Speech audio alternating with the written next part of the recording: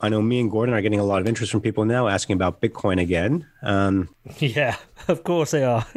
you told them from $3,000. You told them $4,000. You told them 5, 6, all the way up. It's now 17, 18,000, and you start to get some text, right? I have had it this last couple of weeks. It's so funny. Welcome to the Bitcoin Basics podcast with your hosts Faris and Gordon from CoinCompass.com, enabling you to safely buy and securely store your Bitcoins. All resources are in the show notes and description, including our disclaimer. Visit BitcoinBasicsPodcast.com to subscribe and discover other free content. Hello, everyone, and welcome to another Bitcoin Basics podcast with your host, Gordon. That's me, and I've got Faris with me as well. Before we get started, and we're going to introduce our special guest in a moment, let's do our proof of recording to make sure that this recording is legitimate. Today is November the 22nd, 2020. The current block height, which is the block number of Bitcoin, is 658,194. And the current price of Bitcoin, Faris, is a whopping 18,572. If you're in the future and you're like, that price is really cheap or that price is ridiculously expensive, I don't know. But anyway, we had a special guest today. We've had Peter McCormack on the podcast before, his second appearance from What Bitcoin Did and the Defiance podcast. I thought it was awesome, but what did you think, Faris? I really like talking to Peter. And in this interview, we talked about, it's not an interview, it's a conversation. We talked about Bitcoin. We talked about the coronavirus pandemic. We talk about sovereign debt and the sovereign debt jubilee. And I know this might sound a bit boring to some people, but it is fascinating to talk about macroeconomics and geopolitics because they are actually intertwined with Bitcoin. And we explain why. Why is it important to know what's going on in the world and how that relates to Bitcoin? And Peter's a fascinating guy to talk to about this because he's just got his finger on the pulse and he can explain this stuff really, really well. Yeah, I really enjoyed it. And to find out what Bitcoin can fix and what Bitcoin can't fix, have a listen. This is really pragmatic and we'll give our opinions. But at the end of the day, we're realistic about what's happening and certainly doing a bit of future projection in terms of, as Faris said, the geopolitics and the great reset that's coming. So without further ado, let's get on to the interview. If you enjoyed this podcast, please subscribe, like, and share so we can find others like yourself. Do you want to get straight into it then, Faris? Yeah, let's do that. No foreplay? Go into it. Let's go balls deep, straight in. Okay. Peter, perhaps before we start, for new listeners, how about you to give us your story? And perhaps for listeners who do know about you and been following your podcast, what's something that maybe they don't know about you? Well, my story is I used to work in advertising, worked in advertising 20 years, fell out of love with the industry and just due to some changes in my life, decided to quit it. Took a year off work. My mum got sick. I spent a bit of time with her through that, discovered Bitcoin, did some trading, realized I was quite shit at it, wasn't going to be for me. And pretty much about 3 years ago, it's like today, or I think almost, I set up the podcast. And so I spent most of the time podcasting about Bitcoin, which is basically my journey of learning. And it's about Bitcoin, economics, politics, and other issues. But it's really, I kind of create the show I want to hear. And then, so that's me. And what something people don't know about me, I mean, people know I'm from Bedford. I was once in a hip-hop band called the Mad Cowboys. I was a rapper, which all kind of white middle-class kids did when I was a kid. Me and my friend Alex Farber, we used to go to skateboard events and rap. Used to think we're pretty fucking cool. We weren't, obviously. Outside of that, I'm a single dad and spend most of my time with my kids. Cool, awesome. We don't want to give your OPSEC away too much, but we appreciate that. That's all right. Do you hang out with other do you go to meetups, or how involved are you with Bitcoin community, or are you just focused on podcasts? No, I used to, because I used to do a lot of my interviews in person. I used to travel to the US quite regularly, so I go to a lot of the events, the big events, and hang out with people, or go to cities and spend a few days and catch up with people. I less so here in the UK, because when I'm here, I'm just focused on my kids. That's like where most of my time is, my kids and working. So no, that tends to be something I do like pre-corona when we could travel. That's when I would do that. So what's the first interview? Who are you going to interview first after this travel ban's been lifted? Oh, it's a good question. Good question. I mean, I don't know. It depends when it is, but I can tell you where I will go is I'll probably go to Texas first. So whoever's in Texas, yeah, to Austin. So I'll probably go and see Jimmy Song or somebody and get him back on the show. But yeah, I honestly don't know. I mean, everything's changed so much over this lost year, and I don't know what world we're going to return to even after everyone's taken the vaccines. I really can't predict it. It's really unusual. Thank you very much, Peter, for joining us again. I can't tell you how much of a privilege it is for you to be here with us. No worries, man. I enjoyed the last time. It was good fun, man. Oh, excellent. No, we have a lot in common, and we love going down the world of Bitcoin, macroeconomics, and finance. I think people are starting to realize just how intertwined these things are. And I think, I know me and Gordon are getting a lot of interest from people now asking about Bitcoin again. Yeah, of course they are. You told them from $3,000 you told them, $4,000 you told them, $5, $6, all the way up. It's now 17, 18,000 and you start to get some text, right? I have had it this last couple of weeks. It's so funny. I know that the price brings media brings it to people's attention. One thing I'm concerned about, Peter, is to me, Bitcoin is the democratization of finance. It's basically an asset value that is available to any and all. Very simple. Don't need to join a bank. It really is just opening up a non-sovereign, non-government asset class to a lot of people. If the price keeps skyrocketing to where we go to $200,000 per Bitcoin, $1 million per Bitcoin, do you think that might actually scare off or make it, won't make it unavailable, but could that kind of price scare off the little man who would actually benefit most from Bitcoin? It's a good question. It's a really good question. Sadly, it's just the way it is. Unregulated free markets are fair in that they are fair for everyone to enter and compete. They are unfair in sometimes. Some people maybe view them as unfair because they come in late and they feel like they've missed out. But I think one of the things we're fighting with Bitcoin is that thing by governments to try and create equality by taxing us and redistributing income. But this is in some ways the fairer system. So yes, but then one thing I would say is that many people have been able to front run companies and the corporate world with Bitcoin. A lot of people have gone in way before the companies have, and there's some individuals who are now holding way more Bitcoin than companies can afford to hold. It's an interesting thing. I think it depends where Bitcoin goes, and I don't know what you guys think of this.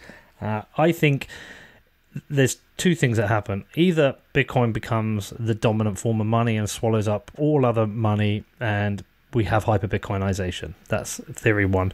Theory two, it is just gold 2.0, and we still have other currencies, and it's just something that sits by it. Now, with the former, that becomes a little bit tricky because you're going to have very, very large concentrations of wealth.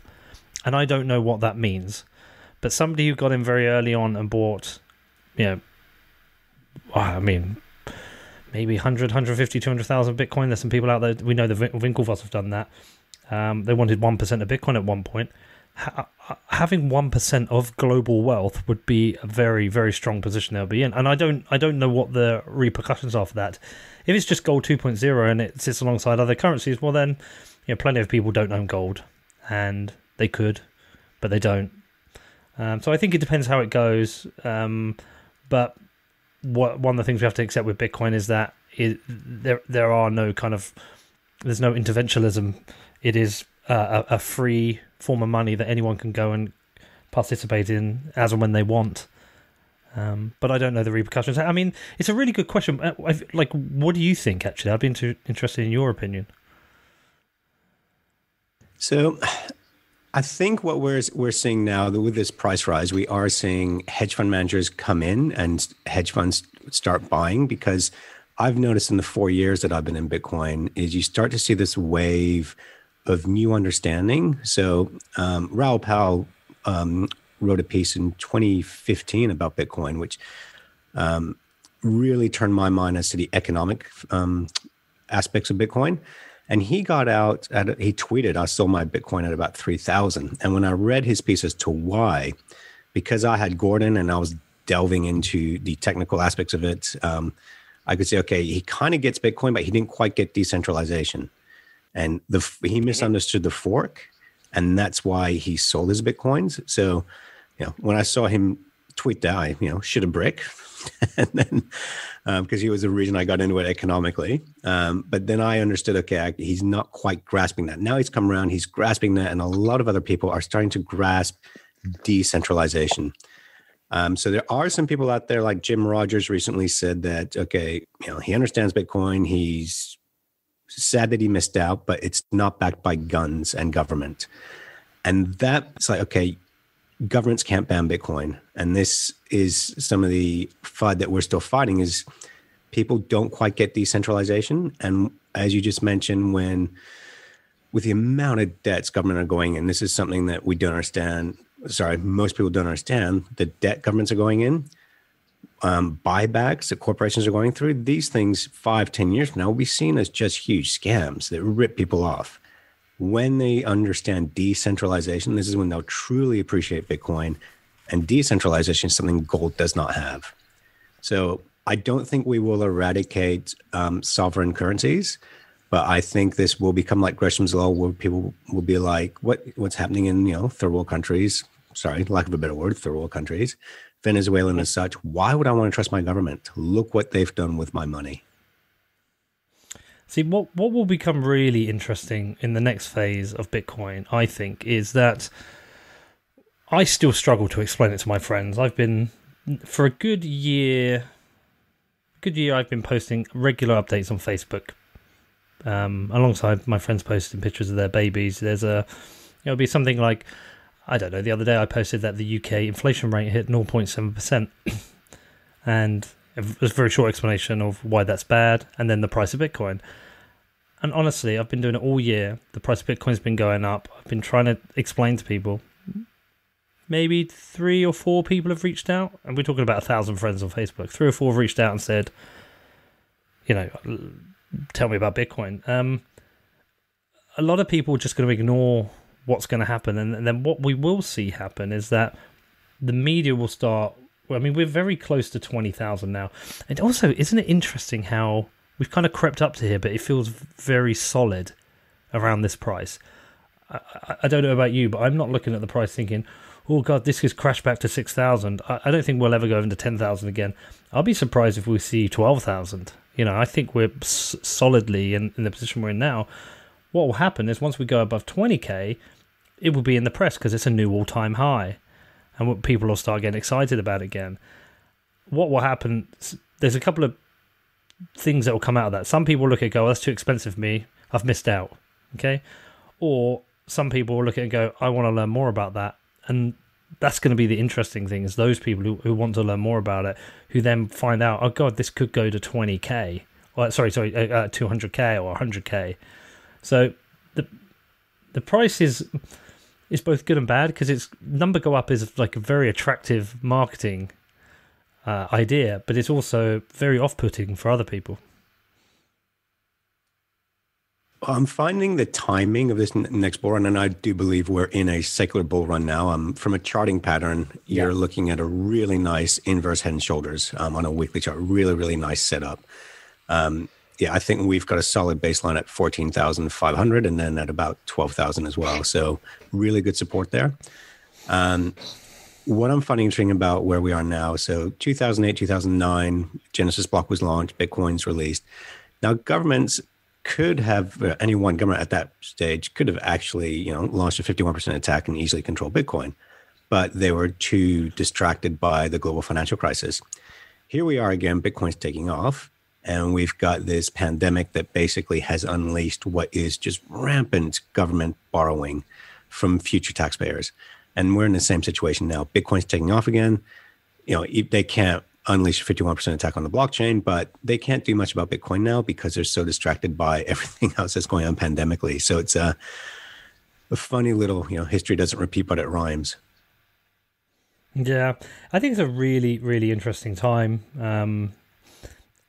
It's quite scary. I did an interview with Brandon Quittem the other day where we were talking about The Fourth Turning, a book I haven't read. I need to read, but I kind of understand the basic concepts. But it does feel like we're in that fourth turning period where there is going to be some kind of major reset of the world.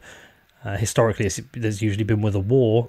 I mean, I don't feel like we're heading to heading to a war right now, but I do feel like we're heading to some kind of very strange reset. There's a lot of tension in the air. There's a lot of anger in the air.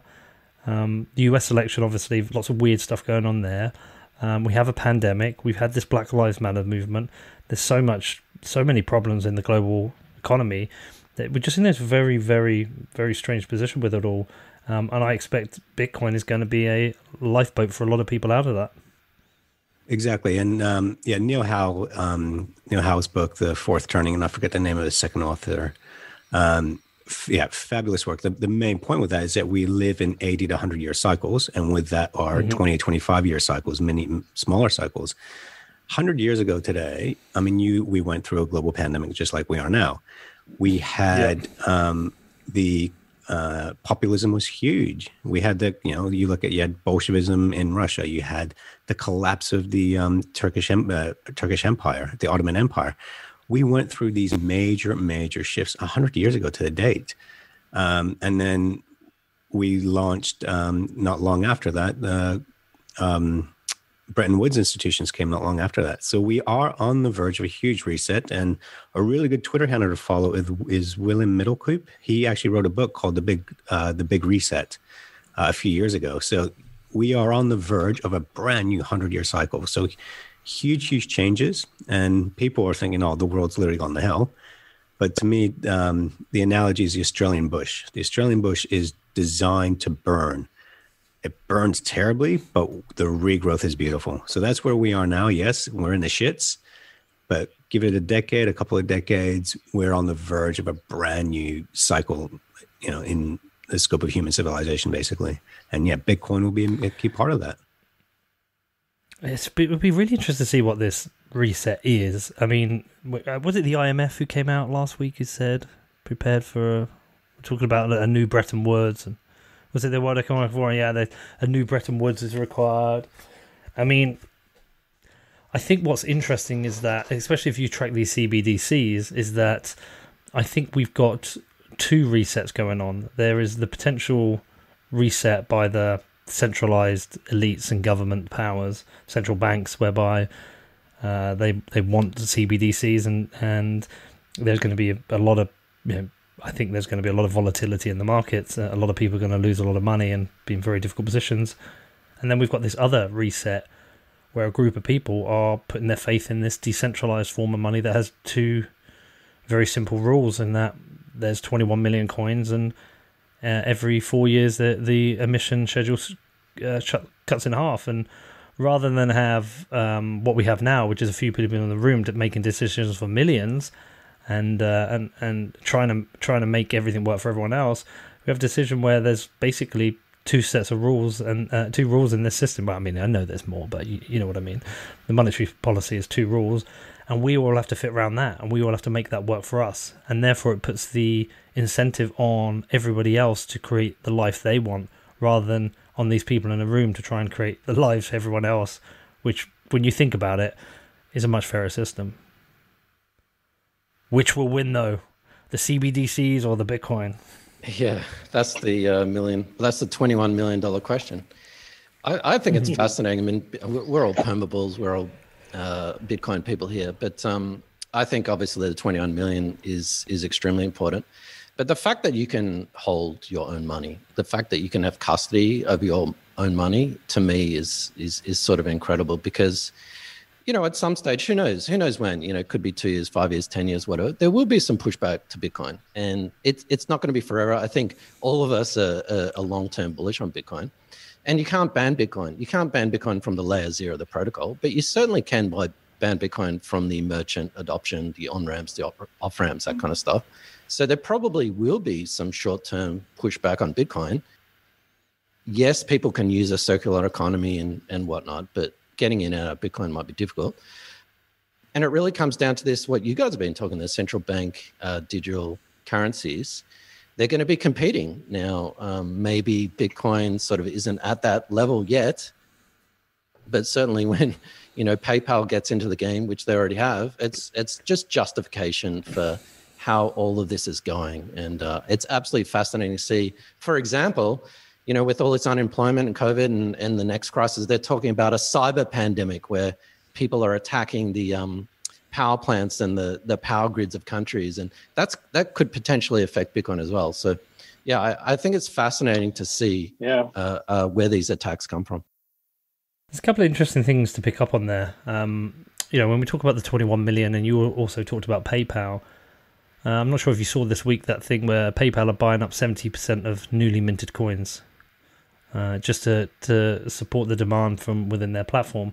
And we already knew Cash App were buying up 40% of coins. We also have Robinhood on board, and we're going to have more players coming into the market. And there's a really interesting chart that Brady Swanson, I think, put out, Citizen Bitcoin, where he was showing the amount of Bitcoin that's being held on chain right now, on exchanges, is dropping quite heavily.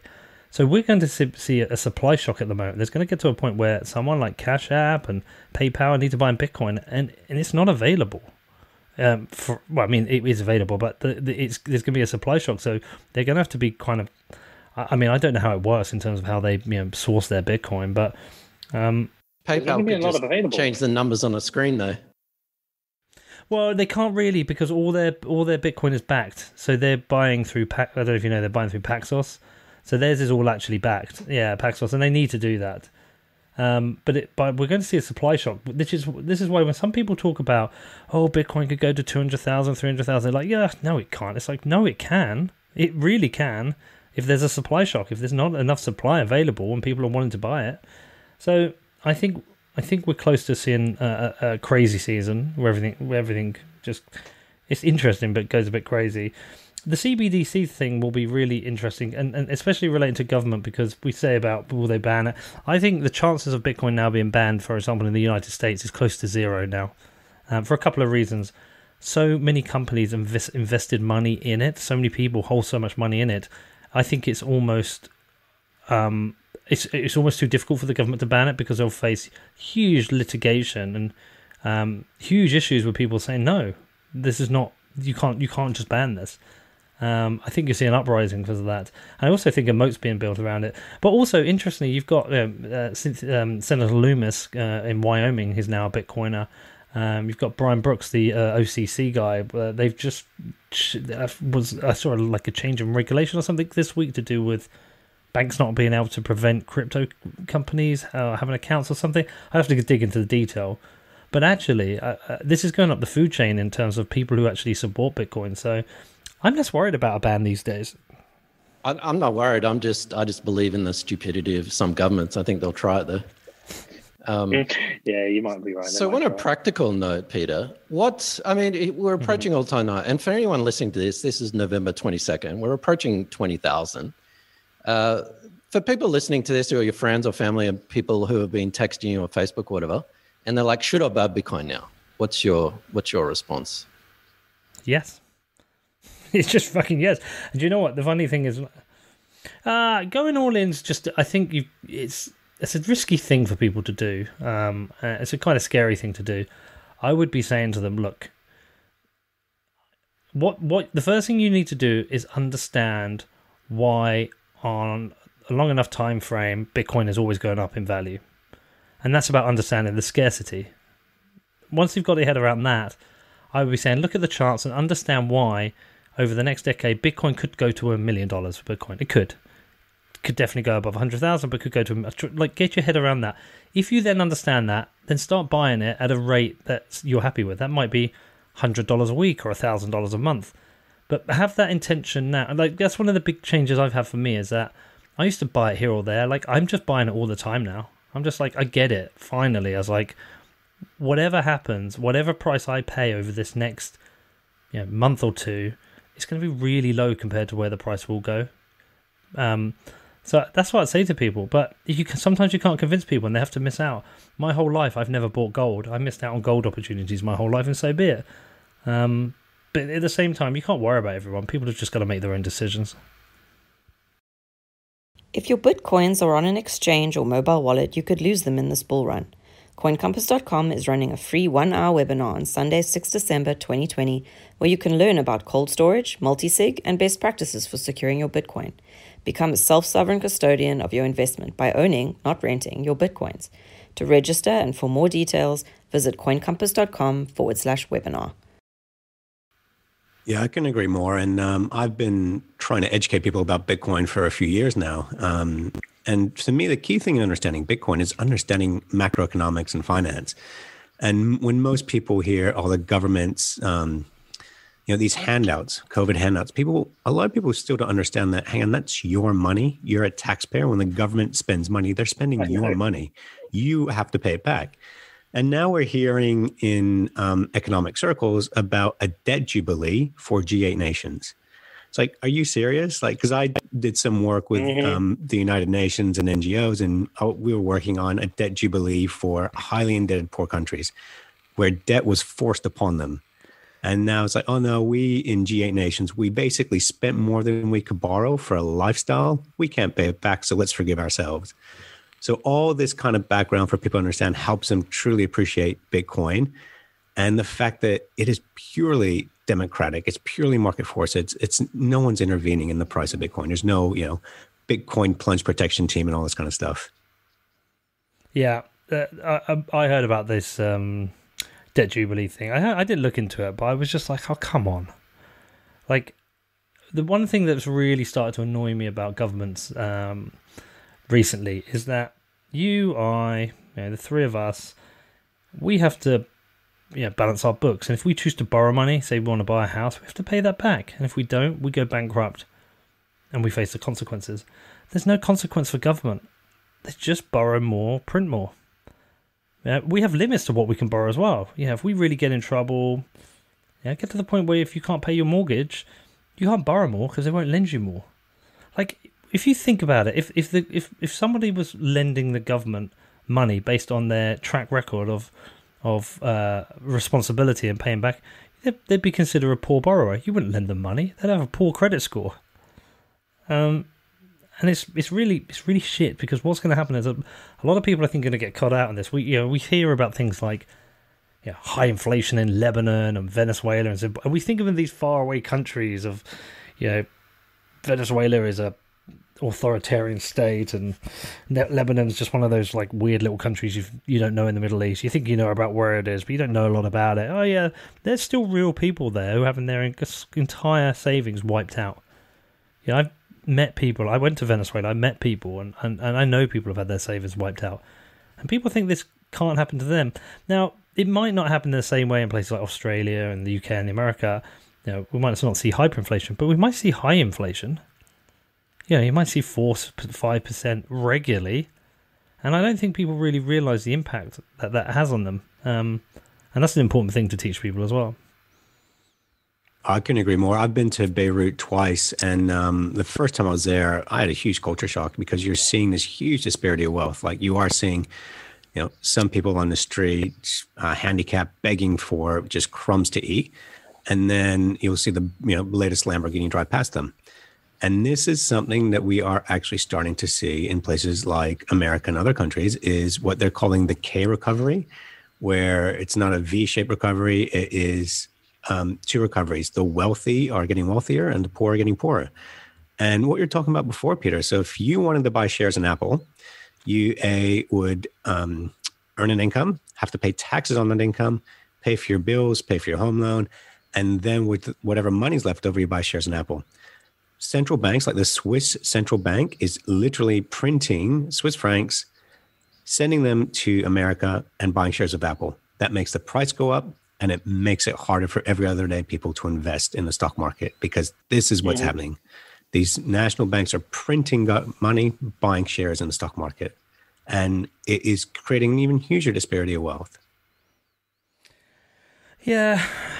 And sometimes I'm a little bit dismissive of hyper Bitcoinization. I'm like, yeah, but it's not really going to happen, blah, blah. And then somebody will tell me something like what you've told me then. I was like, no, we need this. We need this because we have an unfair system at the moment. We do. We have a system that's completely unfair. And,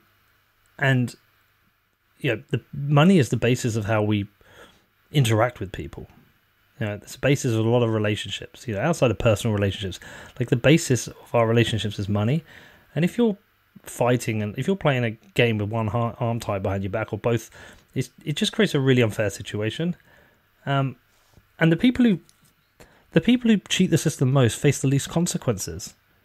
It's always the person at the bottom who face the biggest consequences. If you go back to the 2008 financial crisis, which you can, there's no real one reason why that happened. There's a lot of reasons why that happened. And they're wrapped up in politics, incompetence, and greed, I think. And people blew up the global economy. They essentially blew up the global economy. 10% of people, unemployment in the US hit 10%. Trillions, was it $8 trillion of wealth was lost? Pension funds blew up. People lost their businesses. They didn't do anything wrong. This was all the fault of the people. This is the fault of the politicians with their stupid policies. And this is the fault of the greedy people on Wall Street who created essentially these ticking time bombs in credit default swaps and mortgage-backed securities. Now, we just have to get to a more fair system. And that's why my conviction in Bitcoin is, even now, 4 years after I got into it, is growing even more. Yeah, everyone says, oh, this time's different. This time's definitely different. It's not like 2008, all that kind of stuff. But for the first time in history, you don't have to convince the people in Venezuela that you've met, Peter, or Argentina or whatever, the need for a store of value. But in Western countries, we've got credit cards, bank cards, whatever. It's what do I need this? I can just pay. What do I need to buy coffee with Bitcoin? I can pay with my credit card or whatever. But I think now with the unemployment, with people are sort of looking at these stimulus packages and like, hang on, where's this money coming from? The government's printing it. How's it being distributed? We are actually seeing people wake up to this.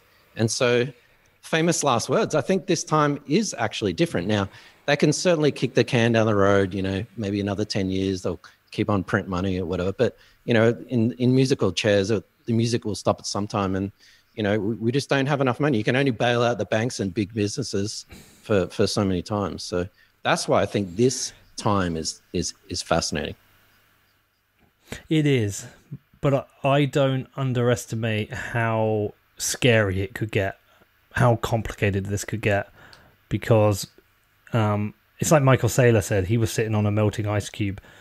Like the world is. There are a lot of issues, and you say people are waking up. Not enough people are. I think most people think the government just has money, and the government writes you a check, and it's all okay. And they don't really understand the consequences of it. I mean, I talk to my friends about it, and a lot of them don't really understand it. They think the government has its own money. They don't realise it's our money. They think the government has its own money. I think there's gonna be a shock to the systems of a lot of people. Certainly next year. I mean, we've had so many big chains of shops go bust, go under. And now, look, other companies have grown and done well. We know Zoom did very well out of this. But, and the economy moves. But there's a lot of people who are going to be out of work next year when these furlough schemes end. I think it's going to be quite scary. And I don't underestimate how bad it could get. Not to be a really negative Norman about things. No, I think you're not being negative. You're definitely being pragmatic. And this is the problem. Like, if you told someone, here's what's going on in the world, we have a global shutdown. When we have a global interlinked consumer-based economy, no one's moving. And stock markets are at all-time highs. Like, how does that compute? And it doesn't. People are going to look at this like, what the fuck were you people thinking? None of this adds up. So I was and having a conversation with. I was having a conversation with somebody yesterday, and we could go forward 150 years. This period now is just going to be something in the history books, right? Or the might not even be books by then, but you know what I mean by saying in the history books, well, there was a period where governments issued all the money and they printed what they want, and they kept making people poor. It's like, whoa, that's such a weird time, because we might be in a completely different place where we had the money like we've had the industrial revolution, and we've had the digital revolution, and in some ways we've had the data revolution. We might have the money revolution. That might be a period where the money changes globally, and that fixes a lot of the problems in the world. You hear this Bitcoin fixes this. You can certainly see how it plays out. You can certainly see a scenario where Bitcoin does fix a lot of problems, because most of our problems, I do think, are government created. Like the big issues, wars are government created. The war machine is government created. I think a lot of poverty is government created. And that's not to say I don't know how the scenario changes, because there could be a shift. When we have a shift in the money, there could be a lot of poverty that comes out of this, and if there's no government to try and dig people out, I don't know how that kind of pans out, but it's certainly a fascinating time. Are you annoyed with Bitcoiners, especially Bitcoin maxis, who keep on talking about these Bitcoin citadels? Well, it's funny, yes and no. Like sometimes I know Bitcoin maxis get annoyed with me because I'm not always on the same page as them with regards to the way they see the world. It's just how it is. When I hear about these Bitcoin citadels or hyper Bitcoinization, most of the time I laugh things off. But then I spend time thinking about it. I can say, okay, I can see how that happens. I can see the scenario that happens. If Bitcoin does become the gravity that starts sucking up a lot of the money, and then you realize this is the best form of money, then you can see a scenario where the government, even if the government can tax your Bitcoin because they've got guns, they can't print it anymore. So in the end, they have to have a limit what they can do. So it's like, holy shit, the government will become smaller or non-existent. Okay, if the government becomes smaller or non-existent, well, people are going to still require security. Perhaps they will end up living in these citadels. I think the citadels are more likely to be private cities than some weird kind of castle on top of a mountain with a big barrier around that a few people live inside. But I can see how it happens. I can see the idea of free private cities becoming a thing sooner than later. Yeah, I completely agree. I can see Bitcoin citadels being these free floating, what do they call it? The seasteading, those guys who are out there on the oceans, on these floating pontoons. So Bitcoin cures cancer, it fixes poverty, it gets rid of government. Is there anything else that Bitcoin can do? Or what can't it do? What can't Bitcoin do? Let's get practical. What can't Bitcoin do? I mean, I don't know. It's a strange question. What can't it do? I mean, I don't think it can fix human flaws in terms of greed and hatred, and I don't think it takes violence away from the human. It takes the money to exert violence by the state if the state is defunded, but you're still going to have violent humans. If you move into a different base like structure of society, you're still going to have violent humans want to steal from each other, who want to fight each other, want to hurt each other. Yes, that's human nature, and it can't change. A lot of anarchists or libertarians, their kind of idea is they want to get away from. They're more individualists rather than collectivists.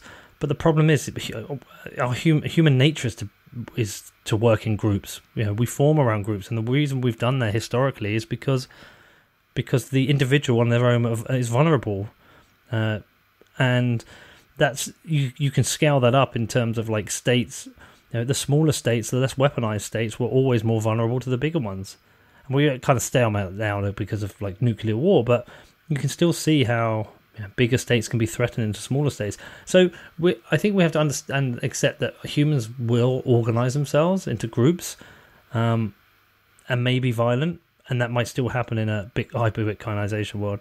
I don't think not everyone's going to adhere to the non-aggression principle. I think even in anarchistic societies, they'll form communities and sort of groups and, okay, well, let's all chip in $5 a month to pay for someone's security, blah, blah, blah. And then you've sort of recreated sort of what the government does. And then that group gets a little bit bigger and you create rules and you're like, hang on, how did we just become a state again? So it's a vicious cycle.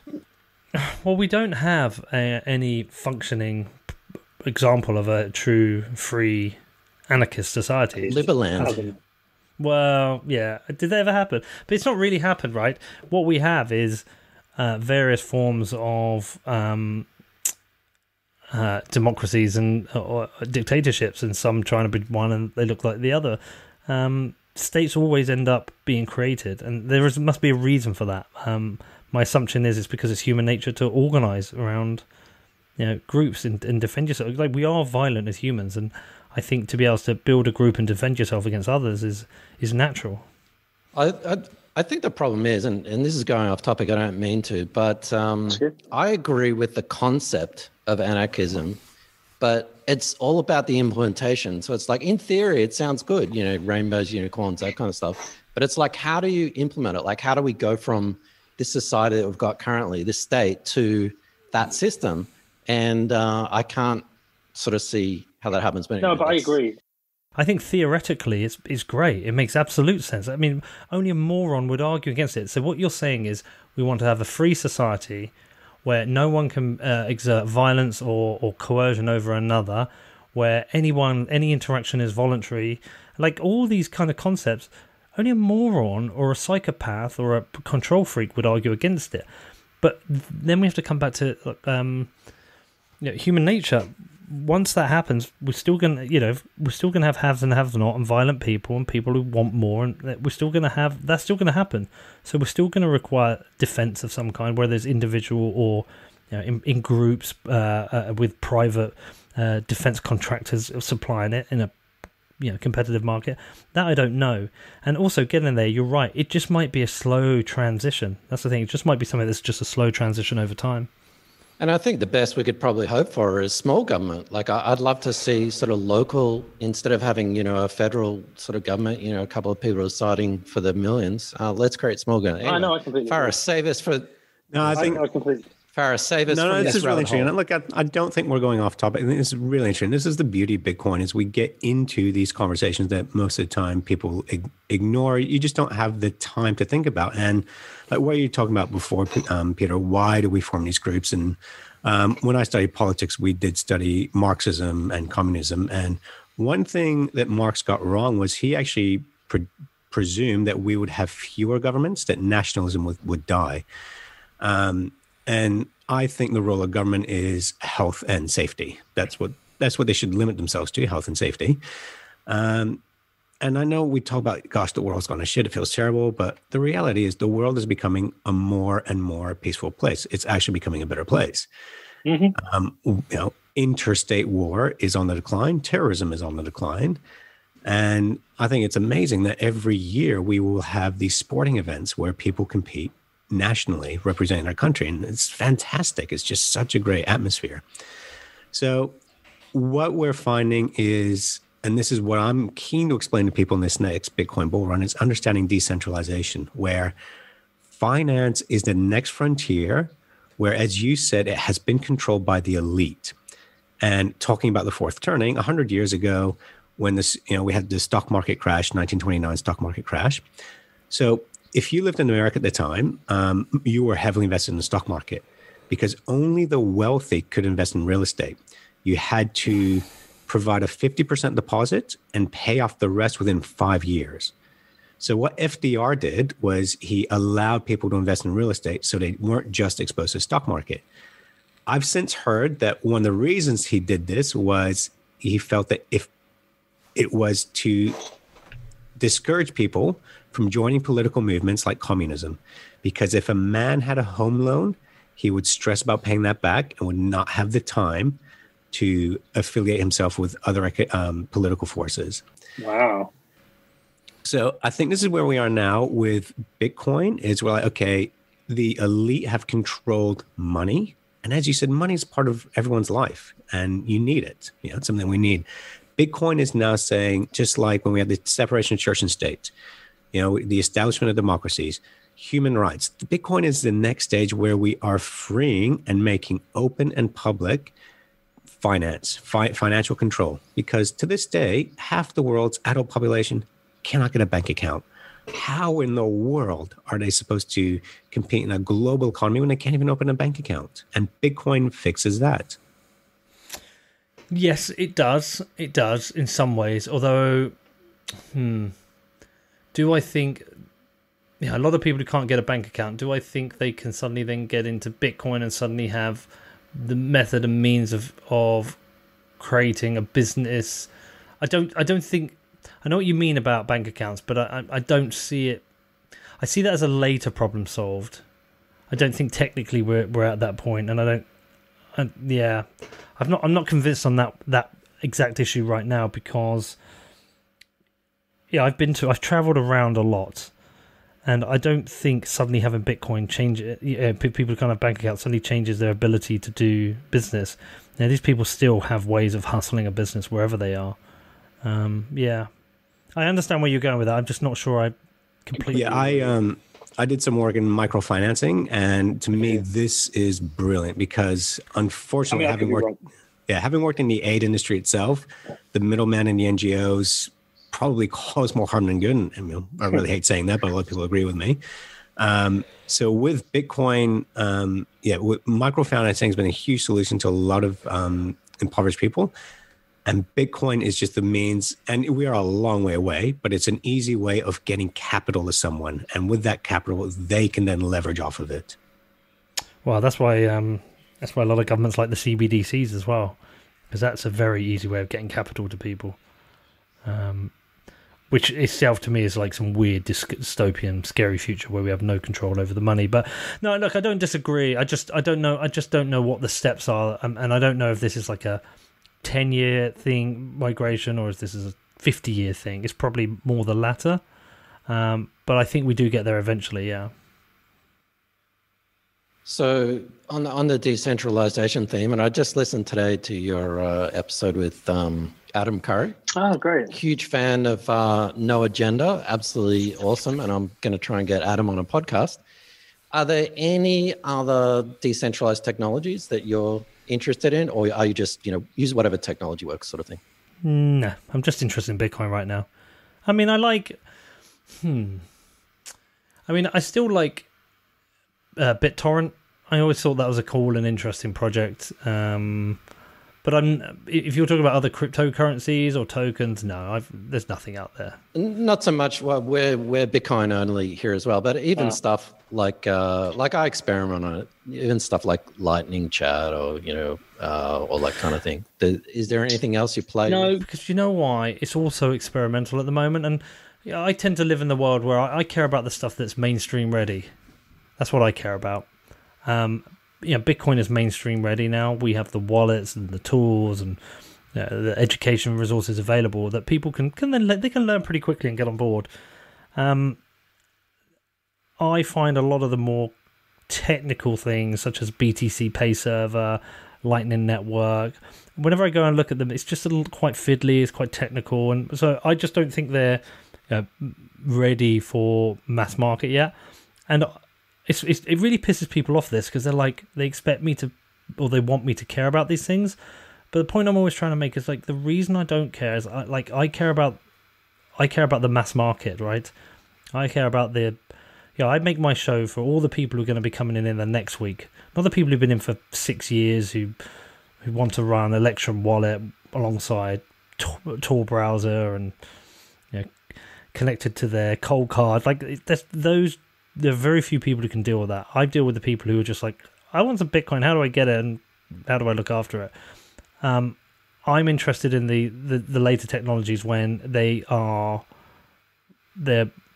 probably in a place that's a lot easier to use. And a few of these things now, I just don't think they're ready. That's not to mean, by the way, they're not cool, and it doesn't mean I don't support the devs. I think some people do some brilliant work. I'm just more interested in like the simpler side of things. I can agree with you more. And when we ran our first basically seminars, webinars, just showing people how do you buy Bitcoin, how do you get it off of an exchange, we always get questions, tell us about mining. And that's the hardest thing to explain simply to people. And to me, it's like, okay, you get on a plane, you know the basics of how a plane works. It's just engine and wings define gravity. Do you know how to fly a plane? Are you an engineer? To me, that's why I said to people, there are so many things about Bitcoin you don't need to understand. Mining, and we've looked into Lightning. I think is fascinating. Gordon's explained that to me, and we wrote about it. But same thing. It's like, you just need the broad strokes here. If you get into the weeds, it will just turn you off, if anything. Yeah, but like it's great for those who do want to get into that. Like it's brilliant. It's just not for me. I have a very simple need for Bitcoin, and I want to keep it simple. And I think there is a listener base who are very similar. And like I said, I know it pisses people off, and I'm really sorry it does, but it's just the way it is. And you're right. And this is something so people that have been in Bitcoin for several years now, their knowledge base is way over here, where they're talking about adoption rates, new technology, merchant technology, all this kind of stuff, like multi-sig wallets, which is common lingo for people. But everyone over here, it's like they still don't even understand that you can buy a fractional of a Bitcoin. Yeah. They're thinking, I don't have $20,000 to buy a Bitcoin. And here everyone's talking leaps and bounds ahead. So there's still this huge knowledge gap, which is actually expanding. So that's where our focus is Bitcoin basics. Just get in. Here's how you get in. You just need to know the basics. Yeah, I'm the same. And I rigidly stick to that as well, despite the flack and the fact that other kind of more technical people take issue with it. But I rigidly stick to that because it has to be simple to use, and in the most it is, but no, I agree.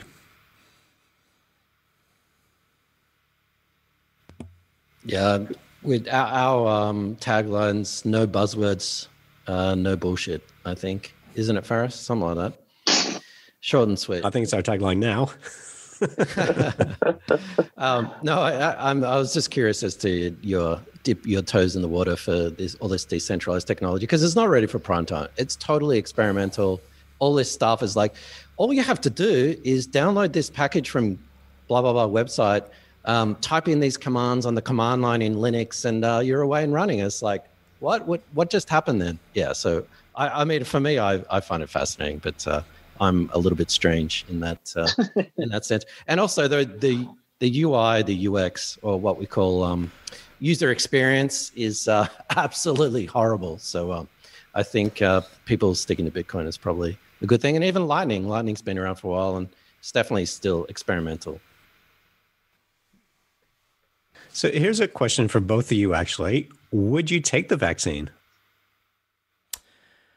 The time of that question is really interesting, because I took my son out earlier to go to the shop, and I bumped into my neighbour, and she's a vet, and I was chatting to her, and she was with her friend, and I was saying about the